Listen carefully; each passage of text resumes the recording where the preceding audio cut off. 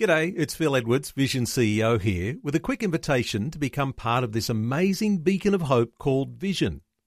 Together we can put our love into action to help people of all kinds build or rebuild their lives on the truth of God. Please consider the part you can play during our upcoming Visionathon appeal, remembering that it's your support that makes Vision possible, including this podcast. Life, culture and current events from a biblical perspective. 2020 on Vision. Well, Ashley, there are a significant number of things that we'll talk about today. Let's start with talking about gambling advertising, because it seems to be that Australia's major sporting codes are trying to stop the Turnbull government from restricting gambling advertising on television. What are your thoughts? You've been monitoring along how these issues are developing. It probably makes sense that the sporting codes are opposing that, because what they're trying to do is to protect their revenue. What the government reviews about, and what I think is good for society, is trying to draw a clear distinction between the sport and the gambling that accompanies it. I don't think that many of your listeners would disagree with the notion that gambling advertising being so closely linked to sport is negative for sport. It's negative for our children. It's negative for those many people for whom gambling is such a problem that basically families are getting poor at the expense of international gambling companies that are becoming rich. Well, it's amazing, isn't it? Because when all of this gambling began to emerge and it was happening on TV, it was happening initially even during sporting matches, we were all saying, who lifted the lid and let this happen? Now when the government's trying to reel in what is now out of the bag, it becomes a difficult situation. It really does. It's always harder to pull back on something that's been permitted than to stop it in the first place. And the rationale was that because of the internet and because of the overseas advertising and all that kind of thing, that we really need to make sure that we get with the agenda. But the agenda is actually very harmful, and the proliferation of gambling ads in connection with sport, it really, in my view, does no good to the integrity of the sporting contest itself.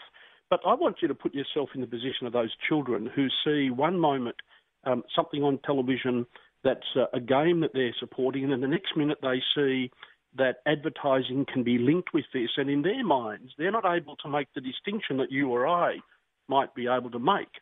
And so for a child in particular, it's easy to see that one is so closely connected to the other that you can't really be involved in one without being involved in the other. That's very harmful. Well, I try to avoid those sorts of ads when the sporting games are on, but I could reel off a number of betting agencies that advertise there, and I'm trying not to be exposed to them. So children who are watching these things, these ones are the one perhaps most influenced, because they're being shaped into a gambling culture. That has to be a harmful thing for children. Very harmful, and young minds we need to protect very much. And we need to protect all people, but we in particular as adults in society need to protect our children from the harmful impacts of the things around them. So, Ashley, Cabinet poised to limit the times when gambling ads can be shown on both free-to-air and pay TV. Who's pushing the government to do these things? Have you made some submissions? Are there others that have been pressuring the government to actually make change? A number of people have been making submissions, and basically the government is simply responding to common sense that sees a close link between sport and the gambling advertising. They're responding to the enormous revenue that now comes to sports through gambling. And let's face it, gambling companies would not be funding sport unless there was something in it for them to do so. And the government is finally recognising that there's something here that they need to take notice of, and they need to respond to. And we all wonder why no one took notice of the common sense approach in the first place. Let's move on to another issue, immigration standards. Well, new Australians, or those who are intending Australian citizenship, are going to face a tougher road ahead. Yes, they will. And and there'd be many people who'd be saying it's about time. So basically, what the Turnbull government is doing is saying, if you want to become one of our citizens, we want you to speak the language, we want you to share our values, we want you to be in a position where we can still have the best of all of the stuff that comes from having in our country many cultures, but ensuring that there is integration into the fabric of society rather than the establishment of minority ghettos. And there'd be many people who, like me, think that this is a good review for the government to be having. Well, Ashley, up until now, you only had to be here in Australia for 1 year. Now that has been extended to a 4-year probation period. Is that going to be enough time for people to assimilate in the way the government is intending? I'm not sure that the government really wants assimilation as opposed to incorporation. And I probably put a lot more emphasis on that word than you intended. I'm not sure that the government is wanting there to be, one identity as opposed to one people. And certainly the idea of being in the country for 4 years as a permanent citizen before you can become a citizen does give you time, I guess, to become exposed to what the values of Australia are. It gives you time to become incorporated into what Australian society is and the sorts of things that makes Australia the country that we love so much.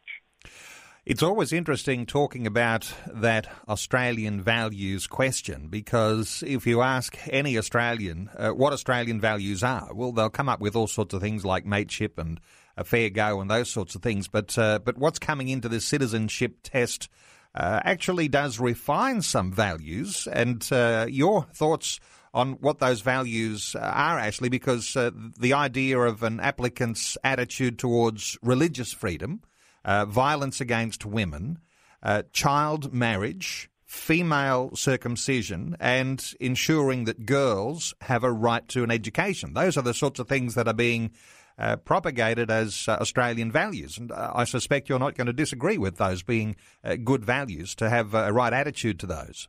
They are excellent values, and we need to make sure that people do respect people who are part of our country, people who are our citizens, need to respect individuals and need to respect the rights, especially the rights of women and children.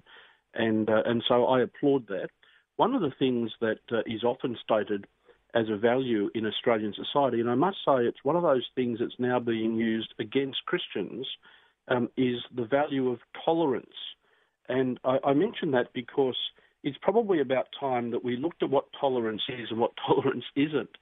Tolerance is a value in Australia, but tolerance does not mean acceptance. And indeed, in order for me to tolerate you or your conduct, I first of all have to make a judgment that I disagree with your conduct, but that I'm not going to actually put a stop to it. And so it's being used against Christians these days that tolerance means acceptance, that divergent practices are normal. It doesn't mean that at all. What it means is I've made a judgment that I dislike or disagree with that practice, but that I will nonetheless tolerate it in the context of society. And so I mention that because there'd be many of your listeners who would be wondering, how do I respond to those people in the street who are telling me, you're a Christian and, we value tolerance and therefore we're against you. So it's probably worth getting into what tolerance is and what tolerance isn't in the context of Australian values. Worthy of a little deeper contemplation, as you say, what tolerance truly means. One of the interesting things, too, with this new citizenship test is that it's not just sitting an exam, ticking a few boxes, Ashley. The idea of this probation period is that new Australians are going to have to demonstrate what sort of steps that they're taking to integrate into and contribute to the Australian community. There is something that's practical. It's not just something that you might learn off by heart and learn to tick all the right boxes, but you need to demonstrate. That's probably a valuable thing too. It really is. And And it's a bit like when we all learned to drive a motor vehicle. Were we learning to drive or were we learning to pass the test? And the goal of driver education is to teach people to drive, and hopefully what's being proposed with the citizenship test and the demonstrating a willingness to incorporate oneself into Australia means that it's not about learning to pass a test. It's actually about being who we say we are and being the country that we love so much. And of course, the idea of having an English language test too. I imagine that there'll be people who'll be making those assessments as to whether the English language is good enough. But as I understand it, there's going to be examination of reading, writing and listening as part of a tougher citizenship test. And that's very important. It really is, without a doubt, English is our national language. And sure, it's an Australian version of English, but it's English nonetheless.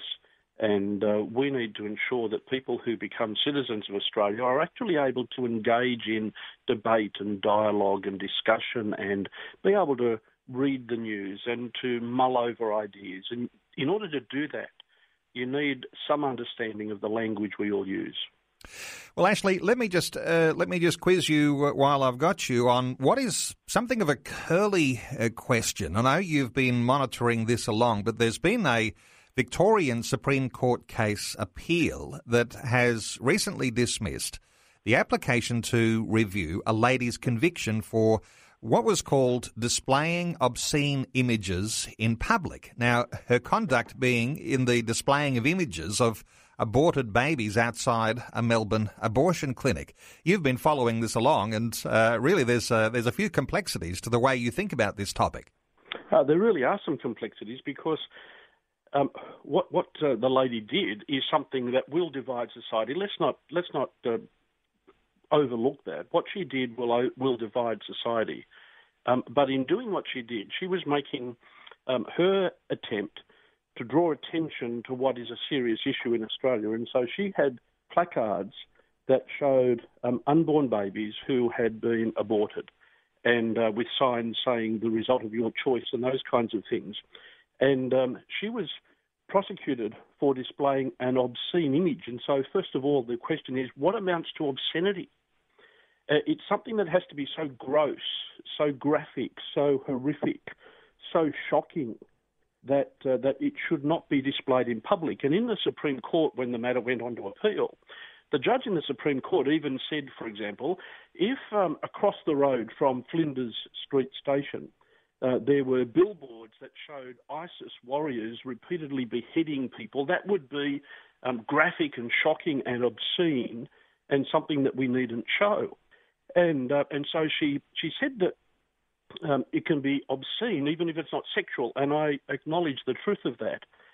What she then did was to say that this lady showing photos of aborted unborn children is therefore something along the same lines as ISIS beheading people. That is, we're talking here about a human life. And there's the cloud, or rather the silver lining in the cloud, I think. Because how will people who support abortion now deal with that issue where a judge has said that the image of what you do is so shocking and graphic and horrific, this is a human life, you can't display it in public. And there's a law professor in Western Australia who wrote an article about this case only in the last couple of days. In fact, I think it's going to be published today or tomorrow. And under the heading, he calls the heading, Law Condones the Act as it Criminalises the Image. I just want to repeat that, Neil. Law condones the act as it criminalises the image. How are our lawmakers going to deal with that the consequences of abortion are so shocking and horrific that we need to censor the images? We're not talking here about removal of fetal tissue. We're talking here about ending the life of an unborn child. And I think we'll see ramifications for this in a number of ways. Some will be negative and some might be positive. Some of the negative ramifications might be that other state jurisdictions look to use similar legislation to ban that conduct. One of the positive ones might be that people start to wake up to the reality that this is very serious, that there's no such thing as a safe abortion, that in every abortion a life is taken. Well, what a powerful sentiment, that it is insensitive to have such an image displayed in public. But this is an image of what the law condones as being perfectly acceptable to happen behind closed doors. And look, it is a significant topic, and no doubt there'll be some more, as you say, as that article is released either today or tomorrow. And that article, the WA law professor Augusto Zimmerman, and listeners might like to look out for that, where the law condones the act as it criminalises the image. Well, it is always good getting your insights into these issues that are shaping our culture. Ashley Saunders, the National Director of Family Voice Australia. Simply Google Family Voice Australia and find out what resources you can access there on the website. And some of these details, some of these outlines of how a Christian ought to think about some of these issues that are shaping our culture. Ashley, thanks so much for taking time to talk to us again today on 2020. It's my pleasure. Good morning to you and your listeners. Before you go, thanks for listening. There's lots more great audio on demand, or you can listen to us live at visionradio.org.au. And remember, Vision is listener supported. Your donation, large or small, will help us continue connecting faith to life for hundreds of thousands of people across Australia and around the world. Learn more or donate today at visionradio.org.au.